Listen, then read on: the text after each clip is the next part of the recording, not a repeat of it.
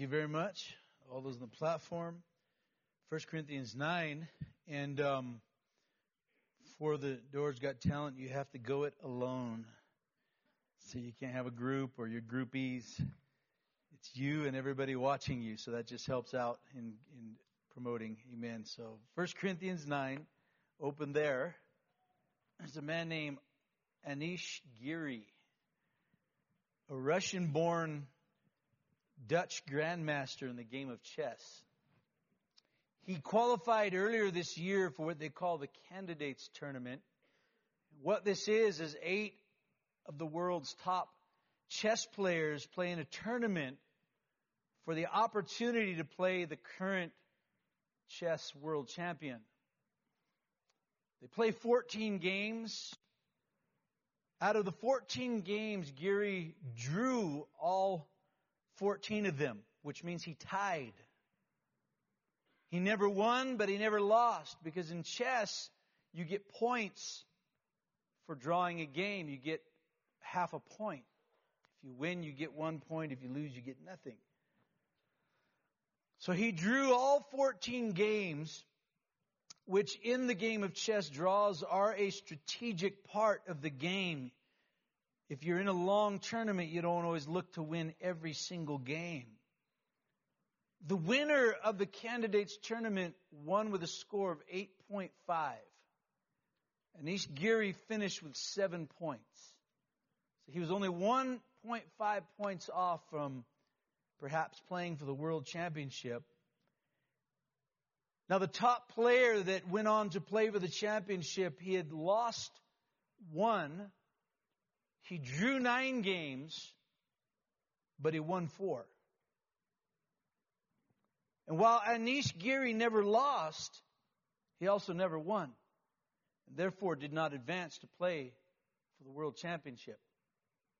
Now, it comes down to the old saying that people play not to lose. Or it's the problem in football when a team is ahead with a small amount of time left to play and they go into what's called a prevent defense. Many times in that prevent defense, they lose their aggressive edge. They stop taking chances and they end up losing. The Christian life is about winning. When I say that, I mean we're talking about winning the ultimate prize. But the Bible gives us a position that's above, not beneath. And you will continually come out on the short end of your trials and tensions of life if you're not serving God with aggression and a sense of gaining all that God has for your life. Winning, ultimately. Now, the devil thrives on passive Christianity. Simply those that would accept or allow, just kind of allow what life serves up or allow what others do without any active response or resistance. And too many times God's people settle for the draw instead of taking the risk and going for the win. And too many of God's people simply settle for the outcome, or settle for defeat, or settle for weariness, as Pastor Stevens preached, or settle for the mind battle, settle for the harassment of the devil, and just instead of pressing on to win, you just learn to live with it. So I want to preach about going for the win tonight. 1 Corinthians 9, verse 24 through 27. Do you not know that those who run in a race all run, but one receives the prize? Run in such a way that you may obtain it. In other words, win. Everyone who competes for the prize is temperate in all things. Now they do it to obtain a perishable crown, but we an imperishable crown. Therefore I run thus, not with uncertainty. Thus I fight not as one who beats at the air, but I discipline my body and bring it into subjection, unless when I have preached to others, I myself should become disqualified. Going for the win. I want to first consider the call to contend. In our text, the setting and the language used is of a competitive arena. So Paul draws us into the setting of this race with the goal of winning. This is the whole thing he's presenting here. And he also presents to us the idea of the daily training regimen involved in being able to compete at the level that would cause you to win. And he goes into this and he says, look, if you're not willing to put in the work necessary and the effort, you'll have no chance. And so he's laying this understanding, and he speaks of the necessity of discipline and denying himself of the things that would keep him from that lifestyle of discipline. Now, this same idea is captured by the writer of Hebrews, and Pastor Stevens used the last part of this scripture this morning.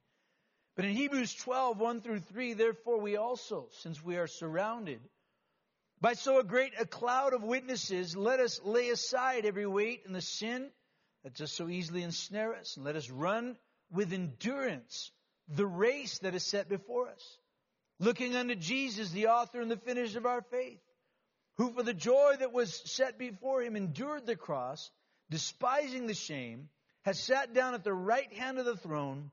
For consider him who endured such hostility from sinners against himself, unless you become weary and discouraged in your soul. So he's again presenting the idea of this race. Here's a competitive environment, a competitive event, and he adds to this also the hostility that is associated with the Christian life. And so what this requires is a level of contending. If a person is going to overcome, if a person is going to win or endure, it's going to require a level of contending. And so this is furthered when we read a few scriptures, one in Matthew 11:12, and from the days of John the Baptist, until now the kingdom of heaven suffers violence, and the violent take it by force. The NIV describes it a little clearer. It says, from the days of John the Baptist till now, the kingdom of heaven has been forcefully advancing, and forceful men have laid hold of it. It's a picture of people that are pressing the issues of the kingdom. They're contending. They're not passively resigning and just watching, but there's this cutting edge that's a part and associated with them. And in Luke 16:16, the law and the prophets were until John. Since that time, the kingdom of God has been preached and everyone is pressing into it. And so he's giving us the picture of this contending lifestyle, pressing in for everything and laying it all on the line. And the NIV says everyone is forcing their way into it. What all of this spells out for us is that to live the Christian life requires a certain level of aggression and a certain level of contending. Contending is the idea of competing or opposing an enemy. It deals with being engaged in battle versus just being a spectator. That's the idea of contending. That this is what is required, not just of those that are one day going to get sent out. This is the Christian call. If you are born again, this is your call tonight. See, contending acts as an edge sharpener. I have a set of utensils I inherited them from my grandmother. And they're for carving the turkey. Along with these utensils comes a piece called a sharpening steel. And these knives are specific to where you can resharpen them time and time again. And you take this sharpening steel and you make sure that that knife is always as sharp as you can get it. You keep it with a good edge on it. This is the idea of contending. When an athlete has been injured in a competitive sport, they have to stay out of the competition, but if their injury is not bad enough, they can still do certain cardio training and keep a certain part of their body fit. They can still work out, but they can't get back into game shape, what they call game shape. So if you're a football player, let's say, and you've been out 4 or 5 games, and the injury allowed you still to do some cardio and some weightlifting, when you get back on the field, you're still going to feel it. You're not in game shape. It's going to take you a game or two to get back in game shape. How many know we need to be staying in game shape spiritually? That's the call here. This is the competitive arena that Paul is placing before us. That means active prayer, active evangelism, active ministry involvement, actively working with people. That's what keeps you in game shape. And when you think of contending, it is a Christian theme. You know, the mega ministries of today, in large part, have developed ministries that are simply producing spectators. They're not interested in challenging it in anything else. You spectate, you're fine. We'll pay everyone else to entertain you, and they're good. That's not the kingdom of God. The Bible's call is one that calls us into the thick of the battle, into an active lifestyle, aggressively pursuing Christ and His purposes. This is the essence of Christian living. That's what we learned from the day that we got saved. And, you know, I got saved with a number of other young men. We were all 18, 19 years old. Several of us were in the military. So all we knew, we were fresh out of boot camp. And so all we know is this challenge. That's what we want. And when that came to us, we thrived on it. We wanted to be right in the middle of it all. And that's how we've lived our lives ever since. In the middle of the contending lifestyle of the kingdom. And if you're going to play to win, you're going to have to limit the amount of leisure time you allow yourself in life. Because remember, He's creating an arena and an idea for us of this athlete that's training intensively. It's a high level of training so that they may win. And ultimately, He says, what we're going for is to make it all the way in the end. And they have to temper what they allow themselves to have. When you see the outstanding players in a particular sport, you're not looking at somebody that's always out just carousing around, just leisuring around. They're in their place, practicing and getting themselves in shape and getting better all the time. Paul says in our text, to live the Christian lifestyle to its highest effectiveness requires a high level of discipline, saying no to the flesh, doing the things for God that you don't feel like doing, being involved even though you're busy in life, maintaining a dedicated spiritual life, and minimalizing leisure and idle time. Problem is we have it all backwards. We must be offering plenty of resistance to the devil and his schemes. Let me ask you, how much resistance does your life offer to the devil? See, Paul speaks in the text the possibility of becoming disqualified. That ought to scare you.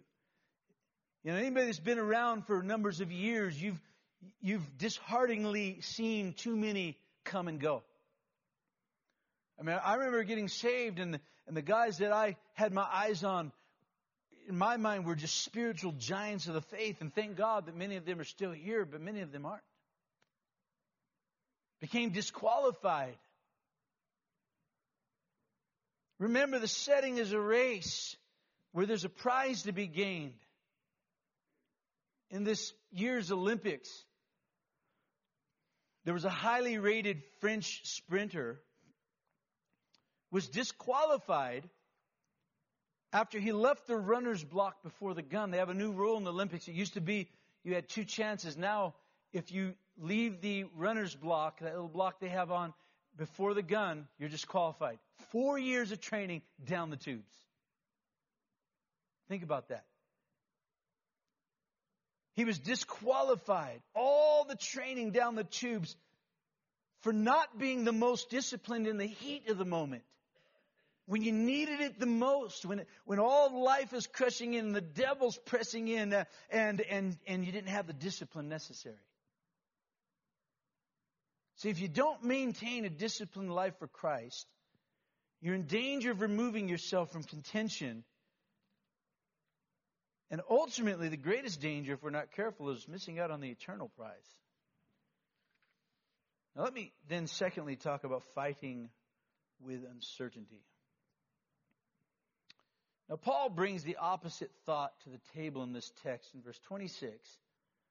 Therefore, I run thus not with uncertainty, thus I fight not as one that beats the air. The NIV says, therefore, I do not run like a man running aimlessly. I do not fight like a man beating at the air. So Paul's approach to living for God has an aim. Every life should have an aim for Christ. It has a specific purpose. He knows what he's trying to accomplish. He knows what God has called them to do, and he is actively pursuing that. He may have his stumblings along the way. His flesh can get in the way at times, but he still, as a competitive athlete, will not be denied and gets right back in there, right back in the battle, right back in the fight. He says, and I run like a man that's got an aim. When I start throwing blows, he says, I'm not just swinging at the air, I'm swinging at something and I'm going to hit it. You must have been a fighter before you got saved.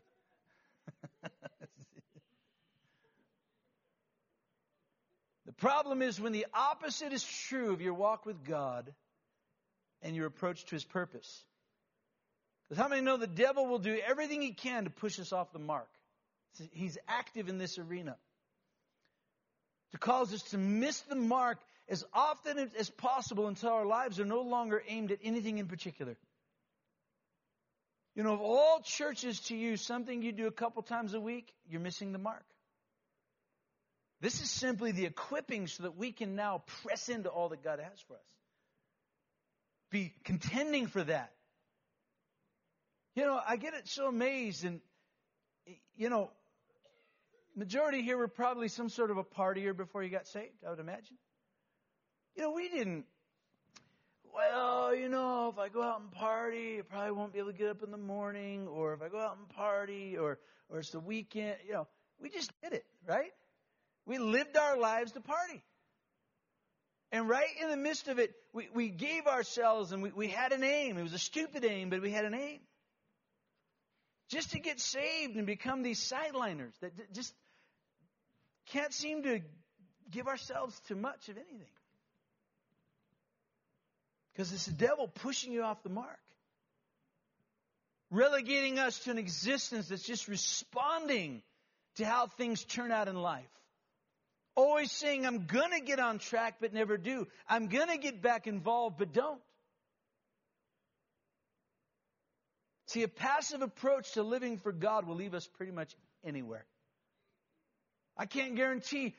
You know, it was one man that said that I would rather aim high and miss than aim low and hit. Too many are just aiming, oh, I hit it. Yeah, well, you didn't aim for much.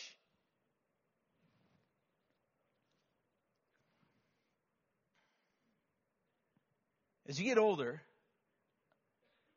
as we all are, by the way, as you get older, one of the things that is recommended is light resistance training. Some sort of physical training that will keep your muscles and bones from rapid deterioration, from gravity really setting in pretty bad. Now, here's a good piece of spiritual advice.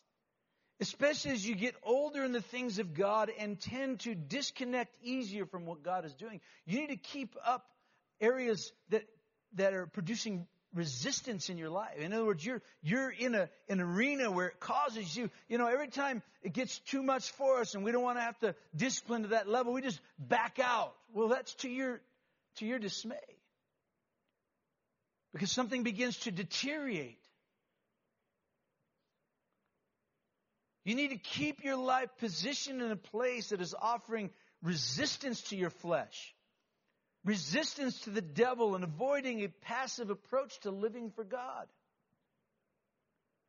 And too many of God's people are fighting with uncertainty, not really focused, not keeping your spiritual life at a level that offers powerful resistance to hell's forces. Not engaged in the battle, simply on the sidelines.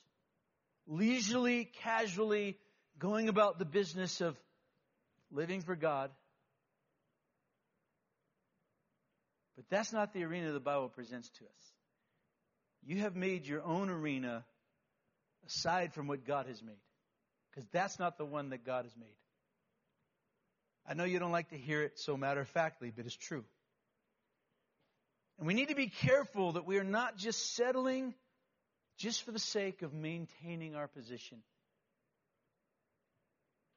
In the early 20th century, the challenge of Darwinism and biblical criticism threw evangelicals' faith into a crisis.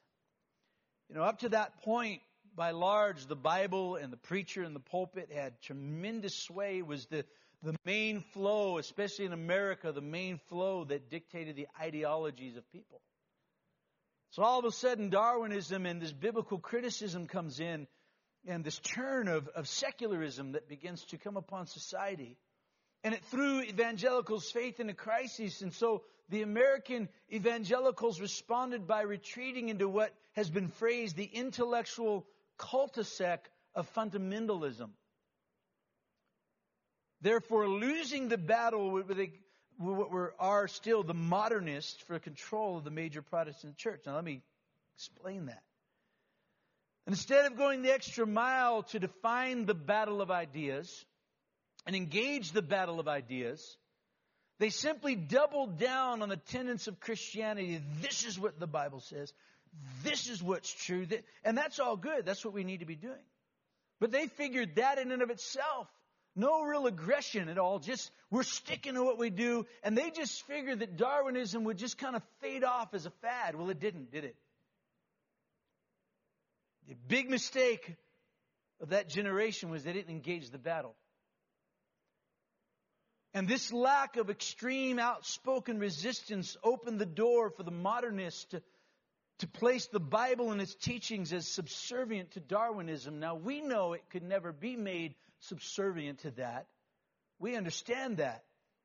But this is the position, unfortunately, that many are fighting from, that now we've got this uphill battle on our hands to somehow convince a whole generation that that's a bunch of junk that you're believing. Simply because they took the passive approach and fought with uncertainty. We're still paying a high price today. In our text, Paul's drawing out the fact that we must be engaged heavily, pressing in, not just holding our ground, but making inroads. How many know there's a big difference? If all we're doing is maintaining our position, we're not doing what God's called us to do. You may be right, you may be on your way to heaven. But there are bigger issues here. We're called to be making inroads, forging the way with the gospel of Jesus Christ. That's what pioneering is. And Paul uses several words that describe what is involved in the Christian life. Run, compete, fight, and discipline. These are all words that require focus and purposed direction in life, require aggression and engaging approach to the Christian life. So let me talk about then going for the win. Because in our text, verse 24, he says, run in such a way that you may obtain it. He had just talked about only one wins the prize. So run in a way that you may obtain, that you will be the one that wins the prize. Run like as if there's only one prize. There's thousands of people. Only one's going to get the prize. He says, that's the way you need to live for God. Far too often, God's people settle for less than coming out on top. The Bible says in Deuteronomy 28:13, and the Lord will make you the head and not the tail. You shall be above only and not beneath, if you heed the commandments of the Lord your God, which I command you today, and are careful to observe them. Too often God's people are settling for being the tail or being beneath rather than being above. Well, you're settling for far less, and you're certainly not going for the win if that's your goal in life, if you're okay with that. In World War I, the Germans had this impenetrable hedge, and the Allied forces just could not overcome. This thing was so reinforced. But if they did not penetrate this hedge, they could not win that battle, and this was such a strategic area, perhaps even the war. By 1918, which was 4 years into the war, okay, they've been at this 4 years now, the Allied forces continued to press in, and now they had greater sophistication, they had greater skill. The German forces were wearing down through time, and they were finally able to penetrate and overcome, which accelerated the end of that war. Because they would not be denied. They did not stop pressing and fighting until they got the victory, until they won. And that needs to be the mindset of every single Christian, that we're up against, at sometimes it seems to be an impenetrable hedge that the devil has erected. It can seem that way. It really does. But we're not going to be denied. And we're certainly not going to settle for being beneath. If God made us the head, why are we going to be the tail? Now, Paul mentions two things that need to be at work in every Christian's life. Two things in this text that are critical to this whole idea of going for the win. The first of those is this idea of being temperate in all things. That is exercising self-restraint in all things. Now, far too many of God's people have little to no self-restraint, do not deny themselves, but rather indulge and gratify at every turn and corner. Bowing to their flesh, giving in to the temptations of leisure and idleness to degrees that are unhealthy. Remember the picture Paul's drawing. It's of an athlete. This athlete is in intense training, okay? Let's just put it at one of the higher levels, and that's the Olympic athlete. This intense training for 4 years, the regiment that they have to subject themselves to. I was thinking this year when Michael Phelps came back, he's in his 30s now, which is very old for a swimmer. And the previous Olympics, he admitted he came in, he really didn't take it serious, he really didn't give himself. He says he made up his mind that this is his final Olympics and I'm going to train like I used to train when I was young. And he did, and he won numbers of golds. He blew people away at what he was able to do at his age. But he had to exercise self-restraint again. We know his story. He began to get into dope smoking and other stupidity. And so he was losing the edge as an athlete and in his training. And he made up his mind, that's it. I'm going to begin to restrain myself again. And this is the picture Paul is drawing.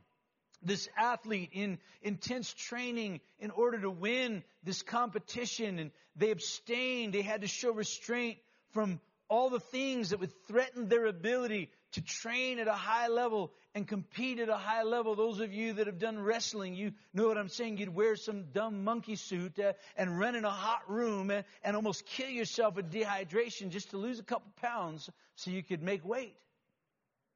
But you did it because you were focused. That's the focus we need for God. This is the temperate approach, the self-restraint that is necessary. And as I re-quote Hebrews 12:1, therefore, we also, since we are surrounded by so great a cloud of witnesses, let us lay aside every weight and the sin that does so easily ensnare us and run with endurance the race that is set before us. That means anything that hinders you. Anything that's weighing you down, keeping you from competing in the Christian life. Outside of, obviously, the normal flow of what you have to do to survive in life. I'm not talking about quit your job and live under a bridge. But competing at a high level has to be tempered in your life. Certain things have to be denied access. And anything that's going to divert you, perhaps even denied as a viable pursuit in life.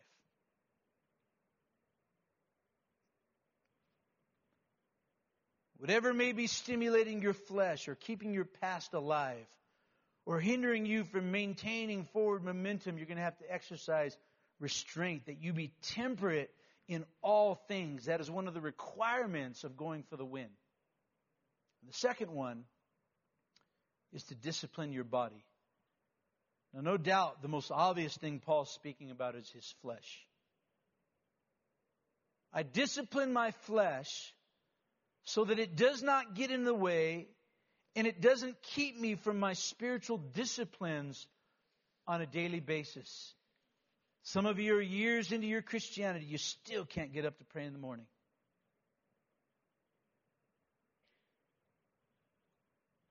Or you have a choice and you can come to the main prayer meeting, but you also have a job that allows you to sleep in a little so you'll come to the later prayer meeting. Talking to disciples now. You ladies work that out in your own life. I'm talking to disciples. Just you can throw it at me. Where's my only quiet time? The kids don't get out till shh. Calmate, man. It's not. The spiritual discipline is the key to godliness and becoming Christ-like in how we think, in how we speak, in how we treat people, how we respond to the circumstances of life, how we deal with offense. Spiritual discipline is a key to godliness in these critical areas. If you want to win in these critical areas of your life, it will take discipline in spiritual things, beginning with saying no to your flesh. V. Raymond Edmonds says, ours is an undisciplined age. The old disciplines are breaking down. Above all, the discipline of divine grace is derided as legalism or is entirely unknown to a generation that is largely illiterate in the Scriptures. We need the rugged strength of Christian character that can come only from discipline. Paul says that I bring my body into subjection. In other words, I make myself do the things I really don't want to do, spiritually speaking. And we all have to fight that. Listen, we're all encompassed in the same body of flesh. If you think that anybody in this building gets up every single day just so on fire for God, just can't wait to get in the prayer place, that's not true. That always want to be doing everything we do for God, it's not true. Sometimes we have to force ourselves in certain seasons to do what you really don't want to do. And by doing this, a discipline is then established and it becomes more natural to live a disciplined life. And then a true hunger really does develop in your spirit for things like prayer and Bible reading and daily evangelism. So I finish with this quote or little paragraph. Discipline is one of those things that sounds great on paper. The idea of making progress, especially in the area of your relationship with God, is highly motivating. The trouble is, discipline is difficult. It involves struggle. It never seems to fit naturally into any schedule. We often find ourselves thinking, when life settles down a bit, I'll fill in the blank. But we should have learned by now that life never settles down. Whatever we want to accomplish, we must do with life unsettled. In the same way, if we are ever going to discipline ourselves for the purpose of godliness, we've got to do it when life is like it is now. That's why it's called discipline. It's not easy, I know. That's the one thing I look at my wife over the years, you know. We had children very early in our marriage. We went into the ministry the first year of our marriage. And so our lives have been lived under the gun for all these years now. Children come into the picture. They've got school. They've got lessons. They've got projects. But you know what was amazing? It didn't matter what. And she figured it out. Sometimes she had to get up a little earlier. Usually her prayer time is 7 o'clock. Sometimes the kids wouldn't allow that. It was a little earlier. Somehow she worked it out. But you'll still, to this day, if you walk into my house at a particular time in the morning, she will be in there with her Bible open, in prayer and Bible reading every single morning. And she spends an hour plus every single morning doing that. With all the difficulties of life. And so I understand, I'm not trying to put this yoke on you, but listen, it can be done if you decide you're going to discipline yourself. And it has to be done if you're going to win. If you're going to win, you're going to have to live a life spiritually disciplined from now until Jesus comes back. You'll have your trip-ups along the way. You'll have your hiccups along the way. But right back you go. And that's what Paul's talking about. I bring my body into subjection. There's going to be some times you're not going to want to do it. Everything in you says, I'm not doing it. And you say, listen here, you rebel. Get yourself out of bed. Kick yourself. You're going to prayer. It's about the picture.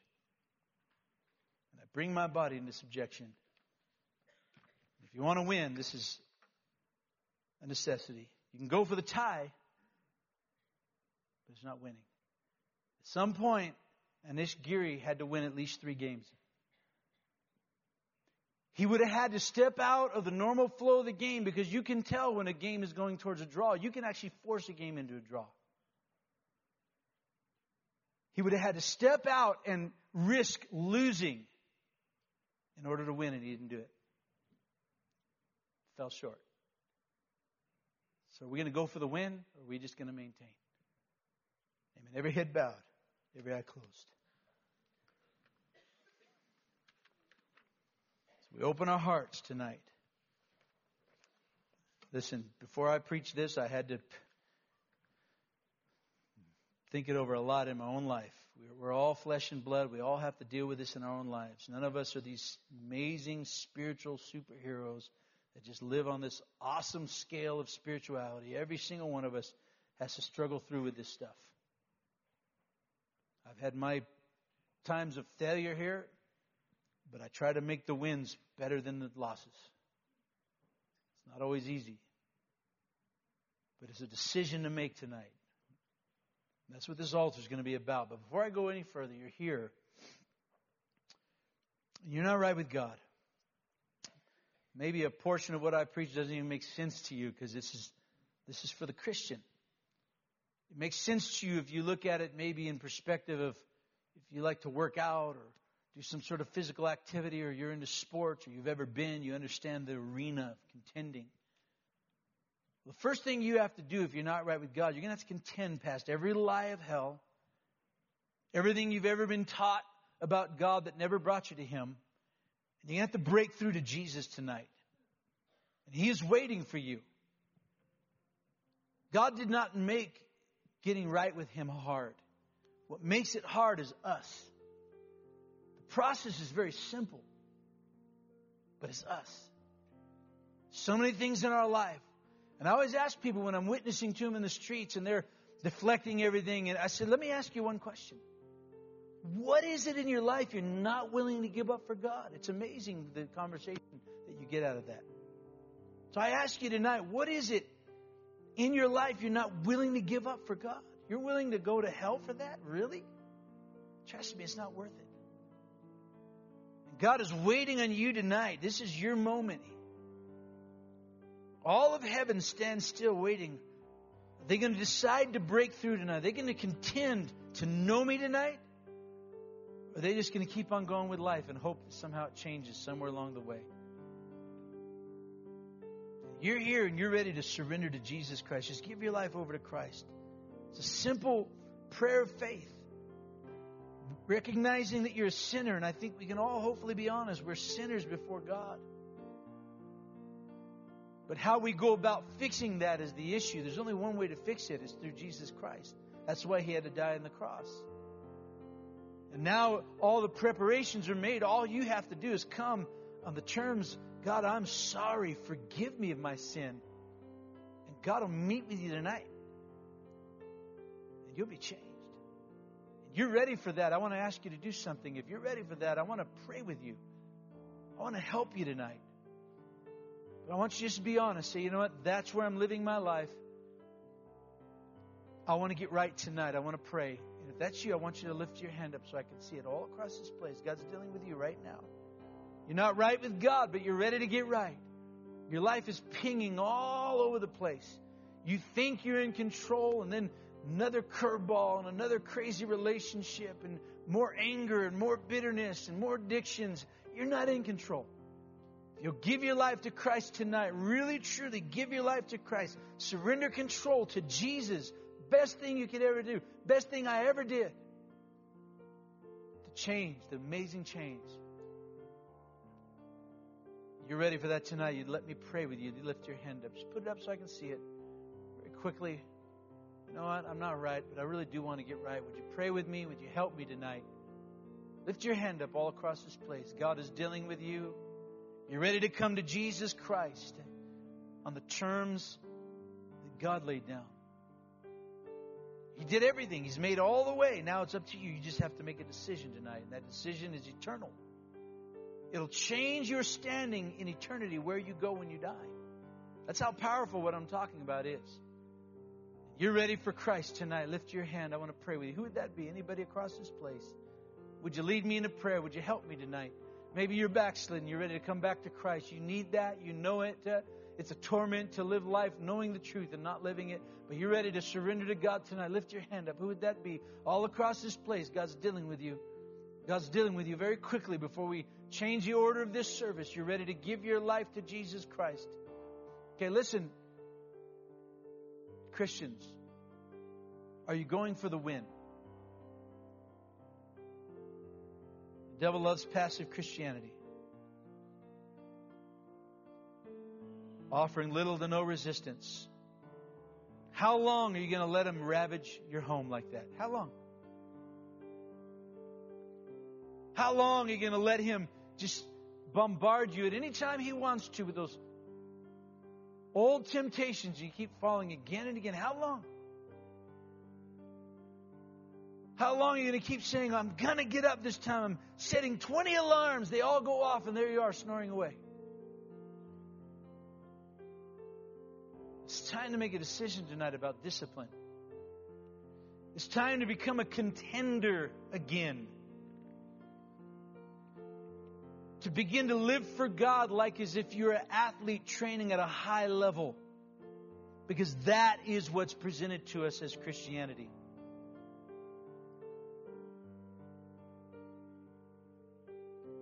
Beginning with your own spiritual life and your own relationship with Christ. Pressing in, forcefully laying a hold of. Denying the devil and the flesh access. Requires an aggressiveness. Requires a sharpening of your edge where you've allowed leisure and you've allowed the pursuits of things and stuff to dull you. You're going to have to start showing some restraint in your life. Some restraint in your life. Saying no to your flesh.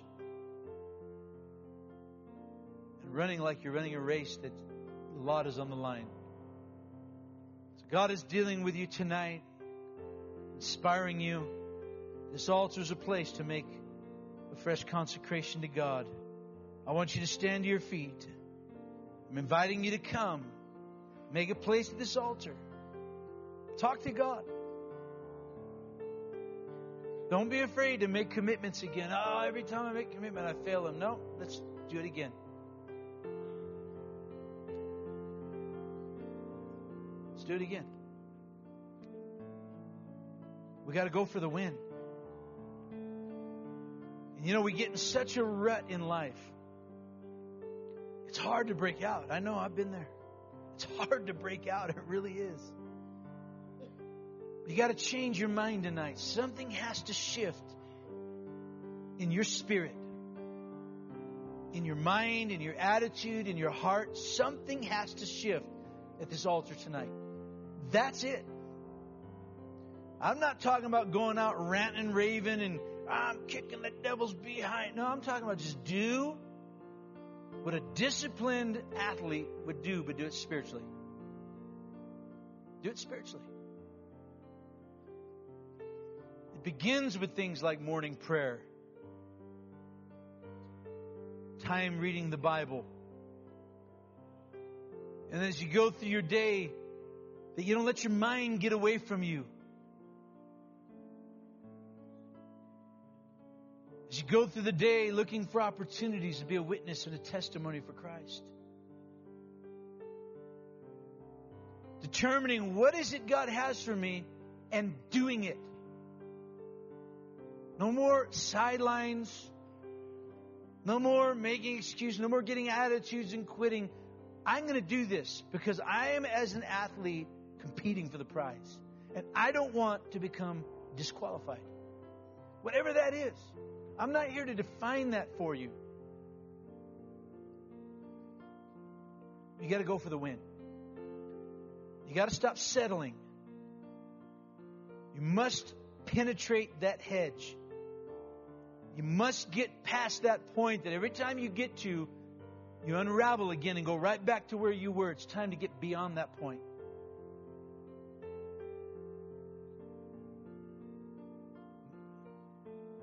Are you going to go for the win tonight? Are you going to live like someone that's in a competitive race? Discipline yourself. Stop with the head games. Stop with the attitudes. Stop with the self-pity. Stop with the excuses. Stop with blaming people. And get in the race and start contending. There was a guy, he was about 600 plus pounds. It was a horrible situation. He could hardly get himself dressed anymore. He couldn't even hardly lift his leg enough and bend down. And one day he's trying to get his pants on. He loses his balance. He falls to the floor. He's just so disgusted with himself. He's so embarrassed at himself. But something clicked in him in that moment. He said, that is it. I am finished with this lifestyle. He got down in that position he was laying in, did as many crunches as he could do. He got up, he walked as briskly as he could around the house until he was exhausted, and that began a regimen, a daily regimen for the next 2 years. An intense daily regimen that added more crunches, then push-ups, then from walking to running. And 2 years later, he was down to 225 pounds. And today, he is a trainer. That's what needs to happen for some of you. That's it. I'm finished with this current lifestyle. I'm getting in contention, and my life's going to hit the mark. I'm not going to be my biggest enemy. The devil's not going to stop me. I'm not going to let anything else get in my way. I'm contending. I'm going to become an aggressive Christian that's pressing in to all that God has for my life. I'll tell you what, this could be a revolutionary altar call for you if you'll do that.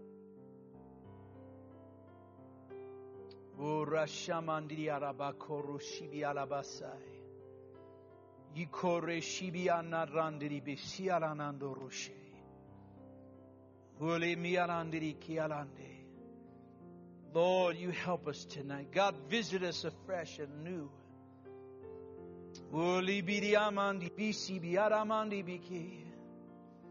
Thank you, Lord and Savior, wonderful King. Hiaramandi bisibi ananando roshibi arabakore. Hiaramandi bisi alalalamandi kioroshibi alamandi. Oh, I tell you, God is working tonight. God is working. But you have to follow through when you leave this altar. You have to follow through tomorrow morning when it's prayer time. You have to follow through with things that you're going to have to begin to temper in your life. Your life is so much about you and protecting your leisure and protecting your idle time that you've gone so far in the other direction. You need to come back, get in contention again. There are certain things you refuse to get involved in just because it'll infringe upon your leisure time. Are you going to be the athlete contending or not? Because that's what Paul presents to us. I'm going to have you stand to your feet wherever you're at with your heads bowed.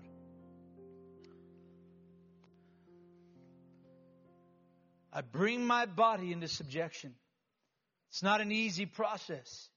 And it's one that he said, I must die daily. Listen, as much as this may be helping some people tonight, you're going to have to wake up tomorrow and live this out. You know as well as I do, for some of you, that's a scary prospect. It's a scary prospect. Some of you have been trying for a long time, and I will say it carefully because I don't want to bring this as a condemnation statement. You've been trying for a long time to get back on track. But you haven't really put yourself, you've tried, but not the way you're supposed to try. And that is put yourself as an athlete that is training at a high level. And that is, now what I will suggest to you, if you've gotten to a place where you literally rarely, if at all, pray, that you've totally gotten away from Scripture, I surely wouldn't make some lofty goal. I'm going to pray an hour and a half tomorrow and read 10 chapters of the Bible, because you won't do it and then you'll get discouraged and you'll quit. But how about if you just try 15 or 20 minutes of prayer and a chapter? Just like this guy did as many crunches as he could do, which probably wasn't very many at 600-something pounds. And then he got up and probably walked halfway around the house the first time. And he started right where he was. But that determination carried over to the next day, to the next day, to the next day. His blood starts flowing. Oxygen, fresh oxygen. He's shedding a few pounds. All of a sudden, 10 pounds are off. He starts changing his eating habits. Things are happening. Now he's getting encouraged. Same thing can happen for you. Unless you keep on falling again and again and again. And you live underneath instead of above, as God said you should. You live as the tail instead of the head. God says it's time to be the head. Lift your hands with me. Pray this prayer, O God in heaven. I'm not able in myself, but I'm willing. God, I come to you tonight. I go on record before you that I'm making a fresh consecration of discipline, of determination. I am resetting my course toward the mark of God in my life. Lord, I'm going to seek you early. I'm going to search your Scriptures. God, I'm going to look for the opportunities to be a witness, to be a testimony. God, today I'm asking you that you will encompass me. As I step out, I need your help. Enable me today. I want to be the head and not the tail. I want to come out above and not beneath. I will subject my life to your lordship, peeling back flesh every single day till I gain dominion. God, I'm asking you to seal this in my heart. Beginning first thing in the morning, I'm going to start this new life, this new dedication, and you're going to help me. I pray this in the name of Jesus. Let's begin to worship God. Father, we thank you today. Lord, we honor you and praise you and bless your name.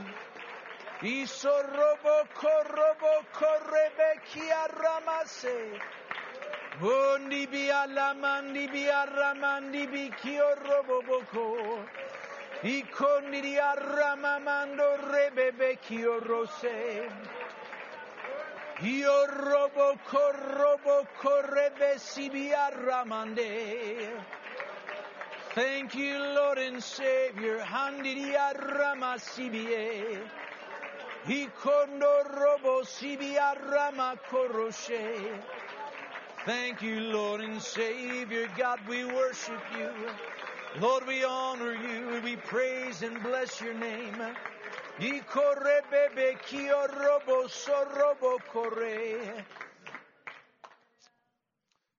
Amen.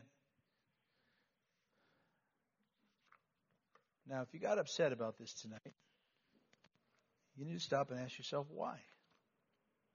Typically, if I get upset at a sermon, it's because it's something that I'm really not willing to do, that the Spirit of God's pressing me on. It doesn't do us any good to get upset. Amen. Just say, you know what, God, what are you saying to me? Just do it. See what God will do. I'm telling you, if you'll take this step, and some of you are already on track, stay on track. You know, but I've found over the many years of serving God that there's always a deeper level of consecration God's looking for. You say, how is it possible? I don't know, but it is. Yeah, if God threw us if God threw it all on us at once, we couldn't handle it. It's too much. So He incrementally, so we feel, man, we've on top, we've been doing good, and then God throws the next one in there. See, some of you haven't made incremental steps in a long time. You've just maintained. You're kind of like the guy with one talent. You didn't do anything necessarily bad with it or wrong. You just didn't do anything with it at all. So let's really let God use this to be a catalyst to help us to go for the win.